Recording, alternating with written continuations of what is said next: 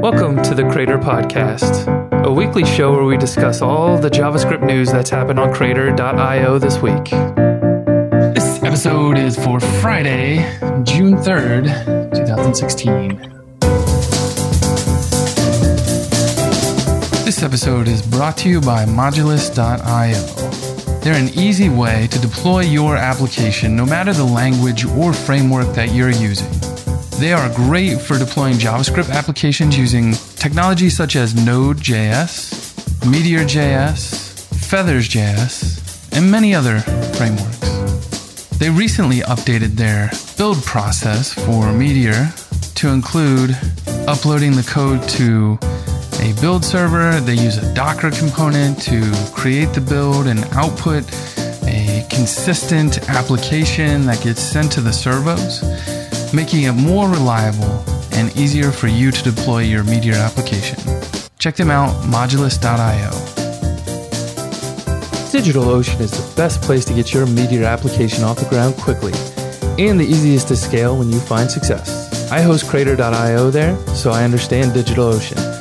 Start with a pre-configured one-click launch, such as Node.js, to get it up and running in 55 seconds, or build the exact infrastructure you need with root access to servers running 100% SSD in state-of-the-art data centers around the world. DigitalOcean is the fastest growing cloud infrastructure provider because it's built for developers and laser focused on its mission to create simple and elegant solutions for developers and teams. Use the promo code Crater10 on the billing page when you sign up for $10 to get started. Welcome, Crater fans. I'm your host, Josh Owens, along with my co-host. I'm Abhi Aiyer. Hey, Abhi, how's it going? Good, man. Took a week break, I guess. Yeah. Had some unfortunate things happen, but, I'm back, so back to business. Yeah. Yeah, I had a crazy week last week, so we just took the week off. So, indeed. People have been waiting for this show, I guess. Yeah, really. There's been a lot going on, A lot going on since the last show, that's for sure. Yeah, I got some compliments too. Like everyone enjoyed Lauren stepping in. So let's get to it. This week we are going to talk about why entrepreneurs choose Meteor, which sadly I cannot load that article. And then we are going to talk about React unit testing with Mocha and Enzyme, making sense of the mobile development ecosystem, and reactivity with Redux and Meteor. What is this? Yeah. So there's this article that was found on created by these guys like JS Solution Devs. Josh and I still don't know if you guys are just spammers, but you had a really good topic here on why entrepreneurs should choose Meteor. And in the topic, it has like a bunch of people who are co-founders or founders at companies that pick Meteor as their software. And they all say the same stuff. They just say like, ease of development and, you can run one thing everywhere. But this article actually just tells you all the good stuff, or why you should choose it. Like as an entrepreneur, like there's more stuff than like all the positives shown in the article, I don't know. It's tough. Like, why choose Meteor is a lot harder argument to make these days than it was before. Is it though? I don't know. It's tough, right? Because on the one hand, Meteor was a hugely opinionated stack, but as with a lot of opinionated stacks, you tend to move towards like offering more choice. And now we're at that stage where we're offering more choice. It's migrating towards NPM. Like we didn't really talk about it, but 1.5, someone pointed out in the chat room that 1.5, they've been working on it and they've done a lot more on that branch than I had realized.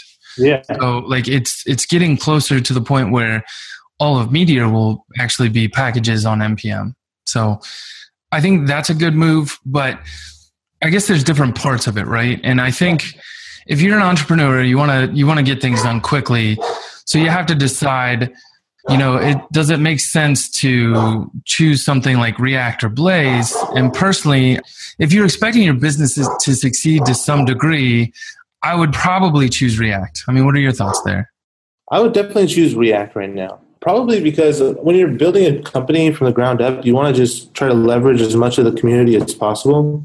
There's a lot of stuff that you don't want to build. You don't want to build the simple stuff, like especially maybe if you don't have a designer, you don't really want to build like all the buttons yourself, or you probably want to use like some material design or Bootstrap or something like that. And you don't want to be making UI components all over from scratch every single time. You want to be going to NPM or some other source and installing components and using the ecosystem itself. That's an easy decision to make these days because like there's a lot of leverage in certain ways for React. But like for people who are building their businesses on the back end or on the server side, where the database is actually pretty, you want to have an array of data sources, things like that. Like that might be a harder decision to make, So I try to think about the mindset where I'm an entrepreneur and I'm building something, which I've done a couple of times. Like I've built Twitter apps and some apps that hook into the Facebook API. And like I can work with those APIs with Meteor. I sense your answer is going to be like maybe Apollo. Right. No, I'm not even, well, maybe, but I'm not talking about that actually, because see, not every business, let's say like not every software company is going to be like primarily on the web, they may have APIs on the web, but they may be servicing like offline products or like they're like a big bank and they want to have, huge amounts of security in their apps and stuff like that.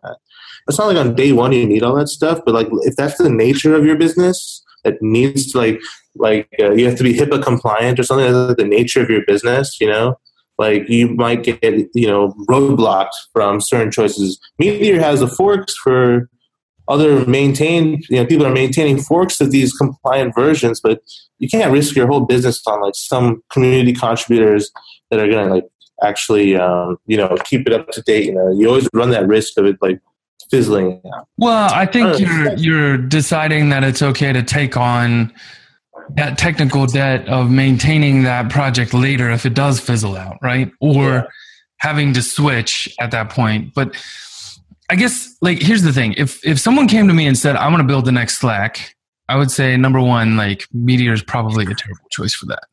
It makes me a little sad, right? I think you can get some amount of growth out of it, but it'll be a Twitter situation where later you'll switch the back ends and things will grow. But, I look at Slack and I wonder, like, how long was Stuart Butterfield and team working on Slack before it blew up to $1 billion unicorn? Yeah.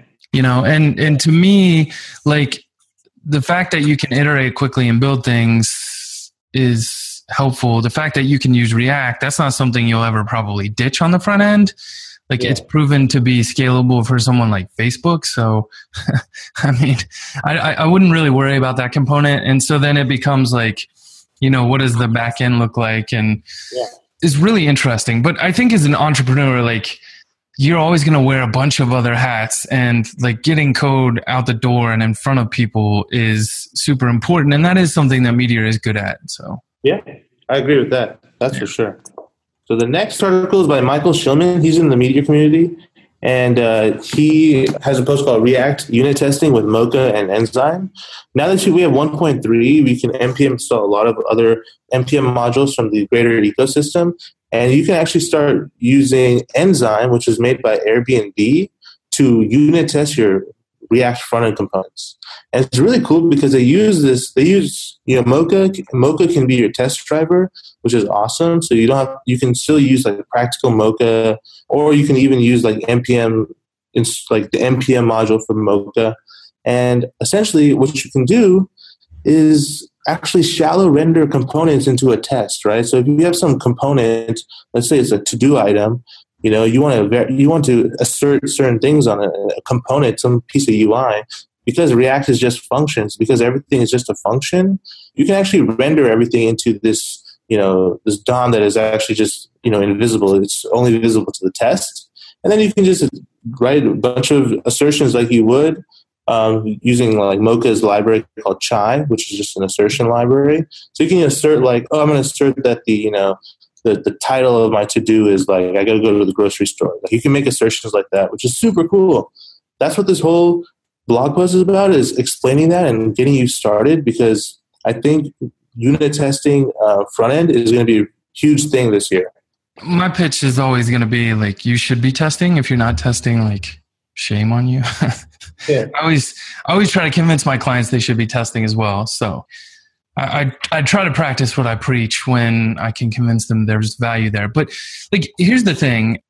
You can write documentation, and that is a way of giving other developers an idea of what your code intended to do. But that documentation can easily get out of date. There's no way to verify that the code is doing what you wrote the documentation to do. And instead, to me, tests help convey that message of, here's what I intended this component to do in the case of, React unit testing the front end. And so like, you can think about like refactoring becomes a lot easier, because I can understand that Abhi wrote this component to handle to-do list items and have like checkboxes that should do something. And like, depending on the props that are being passed, it should display this way or that way. And so like, we can test all those different pieces.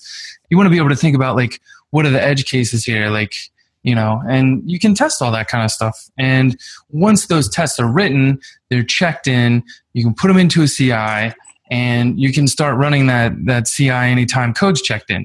And if I decide I need to refactor a piece of the application and it touches, let's say, the actual underlying collection and changes what the schema looks like, maybe I break Abhi's component and I didn't realize I broke Abhi's component. The test should tell me that, Yeah, that's a really good point. UI testing used to be super hard back a couple of years ago. Yeah. So no one ever did it. And then like Protractor came out, like Angular developers started using like Protractor and Karma to start writing unit tests, because front-end libraries got more mature to allow for it. Mm-hmm. But I think React, man, like, using Enzyme is just so easy. Like it's like as if you were writing React. Like I always remember unit testing front end always seemed like a different like framework, like a different like mindset than what you were actually doing. So it was like, oh, I'm going to use a completely different syntax to test my Angular components than actually writing Angular components. Mm-hmm. So I was like, but now it's like it's the same syntax. It's just JavaScript, right? It's just JavaScript, JavaScript, yeah, totally. So nice. That's that one. Yeah, I like this because it's definitely like it's talking about React UI testing, which I think is really, really good. But it also like shows you quickly how to get it done with Meteor now that 1.3 is here as well. So it's not like Meteor specific totally, but there's a nice component to it. Yeah. I did not pick this topic, Abhi did, but I did help with the feedback on the post. So, I get this question a lot from people, like, what should I be using for mobile development? And I know you and I have had this conversation before too. There's the option of like, you could just make HTML5, right? And I think back to, do you remember Moon.co? Those guys that made the little space game. Oh, that thing. That's some old times. Yeah. So like that was done in HTML5 with Meteor, and like it was all reactive and it ran great on the phone, right? And like I just put it up in a browser, didn't have to install anything. Perfect game, ran on my phone. So like that's the instance of just HTML5. It just works, right, for mobile development. And then you start to move into the hybrid apps, which would be Cordova, which it's still HTML, JavaScript, CSS, but it's compiled and run in a web view on the phone instead of, running as a native app on the phone. And so because we're in that web view container, we can now start tapping into APIs, like getting the location, which you can still do through HTML5, but we can start to access other parts of the phone that we can't necessarily access. Bluetooth. I don't think you can access Bluetooth through just native HTML5. You can build an app that maybe taps into that a little bit more, but you're still writing HTML, CSS, JavaScript. And so that's definitely an option. And so like, number one, you should go read this. This is like a 4-part article by Brian Rinaldi, who works at Telerik. And I actually, after reading this article, like we're doing Crater Remote Conf Mobile Edition. And after reading this article, I decided I want to put a panel together to cap off the end of the conference. And so Brian's going to speak. I'm going to speak. I'm going to probably moderate. I'm going to try to find one or two other people to come on and sit on that panel as well. Someone who's like pro native and someone who's maybe like HTML or pro Cordova. And we'll just have a debate about all this as well. Like, you know, kind of going back and forth. I think that'll be. Yeah, it's like there's just so many camps in the mobile party. Like, there's just so many camps. And the thing is, we're talking about entrepreneurs today. The first thing an entrepreneur needs to think is how are they going to have a mobile experience, you know? How are they going to take whatever their idea is and put it on the mobile, right? Yeah. And if you have the talent and you see, like, the thing is, would you want to hire a web developer who can put it on both platforms, Android and iOS, for you in a quick amount of time? Or do you want to finesse it? You want to get an Android developer, an iOS developer? So many camps have like different opinions on like what, even the talent-wise, what you should do at that level. You know, so right, and that's what this article talks about. It's like it says you got to look at the skill sets of your team. Are you targeting one platform, both platforms? I mean, he says both major platforms, but you know, I mean, don't target Windows. Don't make stuff for the Windows phone. You know, how essential is performance? Like we talked about, I felt like the Moon game worked great. I didn't get any lagginess. Like Canvas worked. It was great. I think it's perfectly fine. I don't think you could go build like maybe Kingdom Rush or something in HTML5 with Canvas. Maybe I'm wrong. I don't know. I'd be curious to explore that a little more. How much code do you have that could be reused, right? If you're already building an app in React, can you reuse it? Has it been built in a way that you could reuse some of it as React Native components? Maybe. Yeah. So, I mean, there's a lot of questions you got to answer here. And I think you're absolutely right. Like, if I look at WorkPop, right, who has, you know, landed millions of dollars in funding through its life cycle, you guys are hiring developers to specifically work on both platforms to deliver a native experience. Correct. And I think some of that comes down to, like, if I look at a Cordova app, and maybe this is like my Meteor bias coming into it, but I think we don't have code splitting. And so I remember being at an early Vanguard meeting with, it's Ben, right? Your CTO? Yeah. So I was at an early meeting with Ben. He was talking about like load times and like how big the JavaScript files are for Meteor. And like, you know, loading a 2 meg JavaScript file is crazy. And, you know, we even, we're putting out a Space Dojo show probably like Monday or something. And we talked to Jen Looper she works with NativeScript, and she's talking about putting out like Angular 2 and NativeScript app. And it was like over 2 megs for this simple little Wind Chimes app that just built in HTML5 was way smaller. So you got to consider a lot of these types of things. Like, what's that experience going to be like? You know, she said in the show, you're really just charging your customers for you to be able to deliver this experience in this way, right? Because they have to pay for that data load over cellular connection. That's why 1.5 will be a lot more exciting, because you get to get rid of the build tool and do your own thing. Yeah. I'll tell you right now, WorkPop is 11 megs. Wow. Big ass app, dude. That's crazy. 11 megs, and we have to do a lot of stuff to reduce that for our users. So yeah, we're not very happy, right? But we're trying to figure it out. Yeah, I think you're right. Like 1.5 will definitely. So there's like interesting ideas, right? Like you could do code splitting, so you only load the code you need for the page that you're looking at. Yeah, which will be helpful. But I actually think the thing that'll be even more helpful is like this idea of tree shaking, which I just heard about a couple weeks ago. And it's just the idea that now that you're importing all the things that you're depending on, you can go look and say like, oh, look, they're depending on Moment, but they're only bringing in like this piece of Moment. And so we only have to like bring in the pieces that are needed, and rather than bringing in the entire Moment library. So kind of interesting. Cool.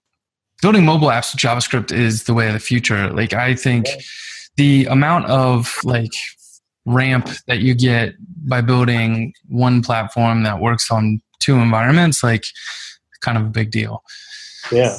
There's not that much like industry information on it too. So that's why the remote conference will be pretty good. Yeah. I'm excited. You know what? I'll make a code right when we get off the show. But if you guys are listeners, go to conf.crater.io. You should be able to pull up the conference and see what's going on. I actually have more speakers. I got to get up there. I've got more nailed down. And just use the code Crater, and you'll get $5 off the ticket. So I think that'll be something nice for listeners. But I definitely think, like, to me, looking back, it's all I've done for the last year and a half is build mobile hybrid apps. So I think it's going to be a big deal in the future. And like the current speakers are pretty good. You know, you got was it Spencer Carley who's building React Native. You got NewSpring, John Pickerton. Yeah, I'm excited about John's talk. Yeah, I think James Baxley as well. So there's a lot of fun that's about, and there's more speakers to come. So it's gonna be great. Yep, definitely. We're gonna be covering the gamut too. I just picked up another game developer who's going to talk about Cordova. So that's cool. Yeah, we've got 2 talks. One's on React Native building a game. The other one's Cordova and building a game. So. Oh man! All right, guys, check that one out then. Indeed. So tell us about the next story. All right. So the last topic of the day is actually I wrote this one, but I'm not going to talk about. We're not talking about the actual post itself. We're talking about this concept that Josh and I have been hearing over the last couple of weeks when people say, does it have real-time support? And so my article is called Reactivity with Redux and Meteor. And I pretty much explain, like, for Meteor apps that do not have any real-time components, that, you know, picked Meteor because of its, like, other qualities, right? Ease of use and shared code and all the jazz that we love. We were never in it for the real-time game. Right. So we had to pay the performance cost of real time this whole 2 years that we've been using it. And we cut the line and we drew the line in the sand and said, we're not going to do real time stuff anymore. We don't need to. So I was tasked with how are we going to convert our live query experiences where things are just easy and just always react and all that stuff. How are we going to do that and change that into a reactive experience? And that's when I started thinking, like, what's the difference between real-time and reactive? There's actually a clean difference.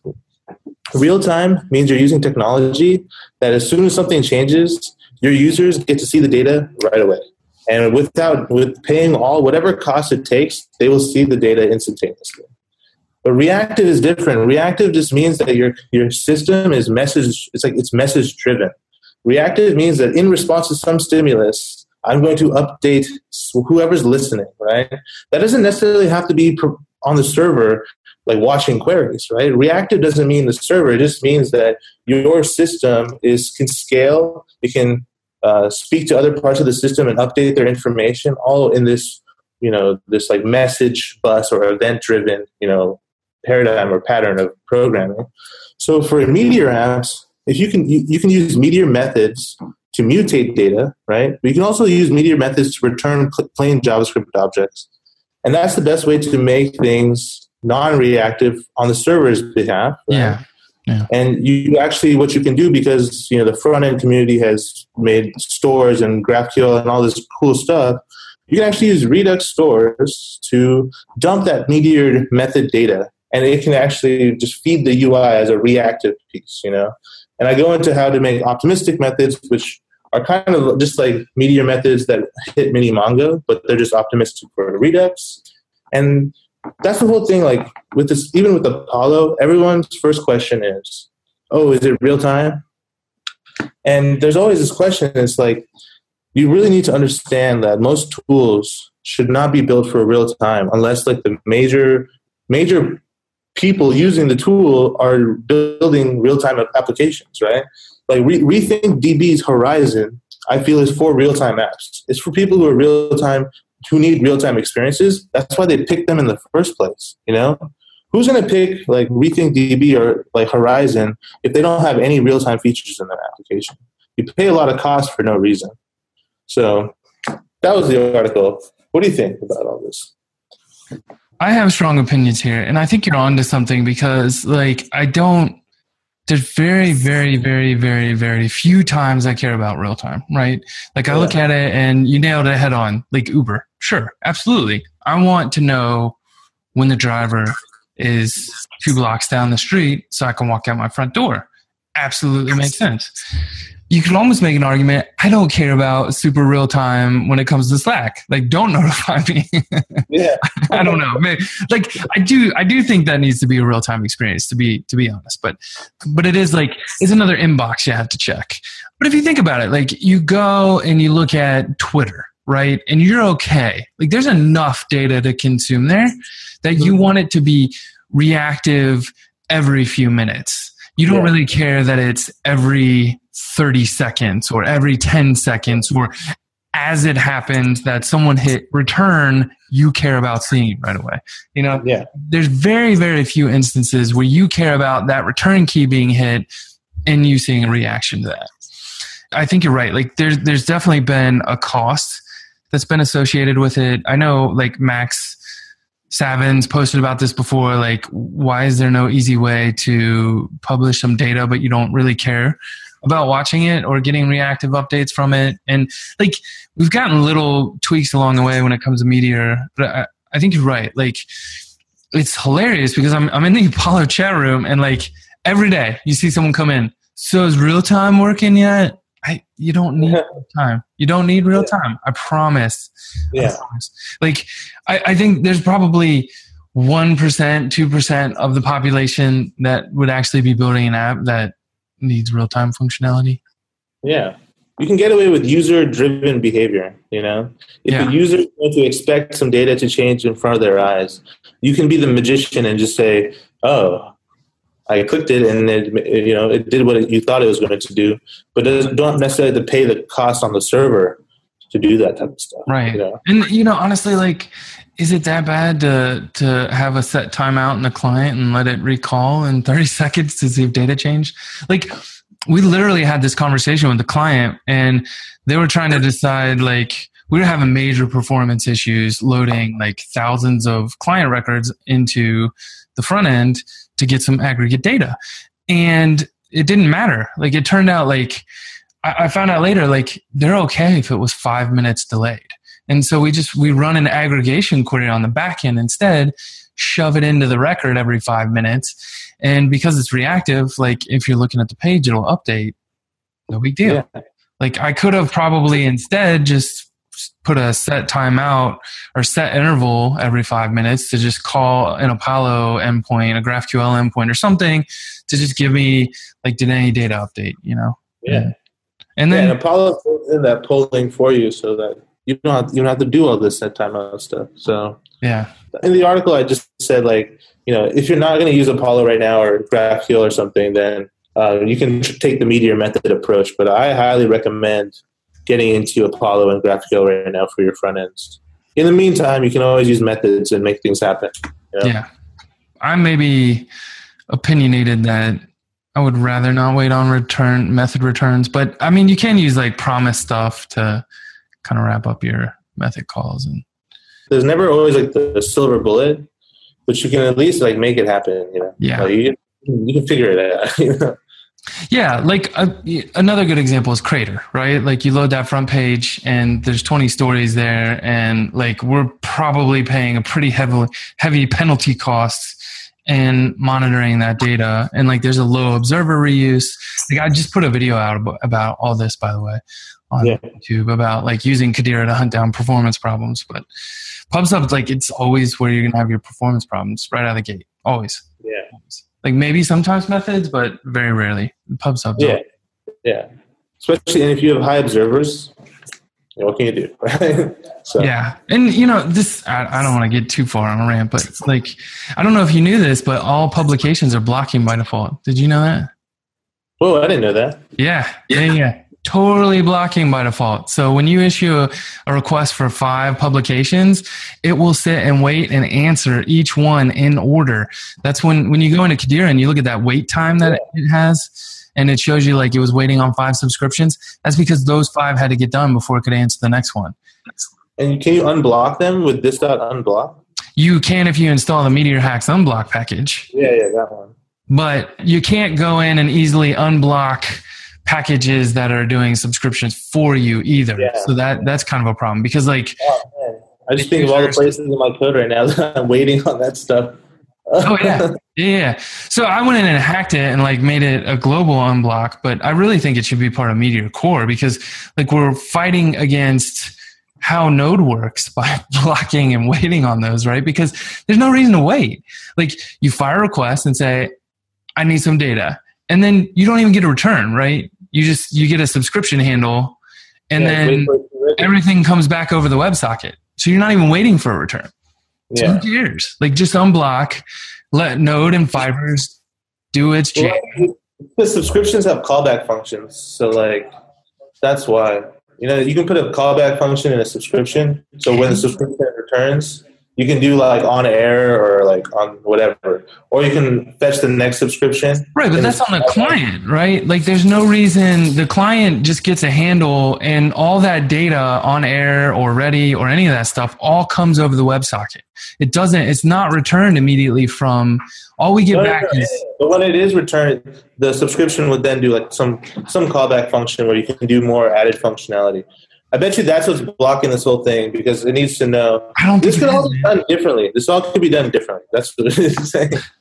I agree. Like, so I look at the Apollo project and wonder, like, is it worth fixing this problem in DDP? I don't know. Like, I haven't really heard a clear commitment from MDG. Like, what does DDP look like in the face of, major pushes for Apollo?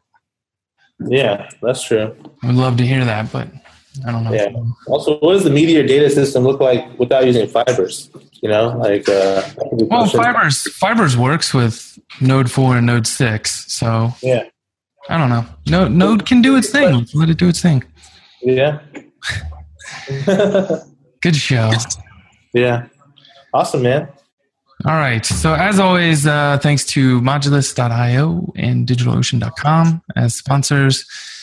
They are pretty awesome. They help me keep the lights on for this show.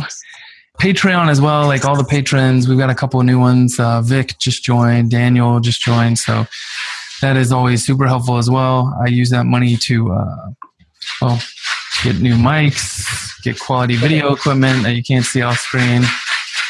Have a dog scratching in a cage. And like I have editors and VA that helps make sure it gets out. And I'm still the slow point in the entire process. Like it took me a week to get the last one out. But no, I really appreciate that. So Patreon, patreon.com/Meteor Club. And you can join as well. Everything's appreciated. $10 gets you into the awesome Slack chat. So. We'll see everyone in the Slack chat room. Indeed. All right, man. We'll see you next week. See you, dude. This has been a Space Dojo production. You can find out more information about Space Dojo at spacedojo.com. It's easy to join the mailing list and stay in the loop. That's spacedojo.com.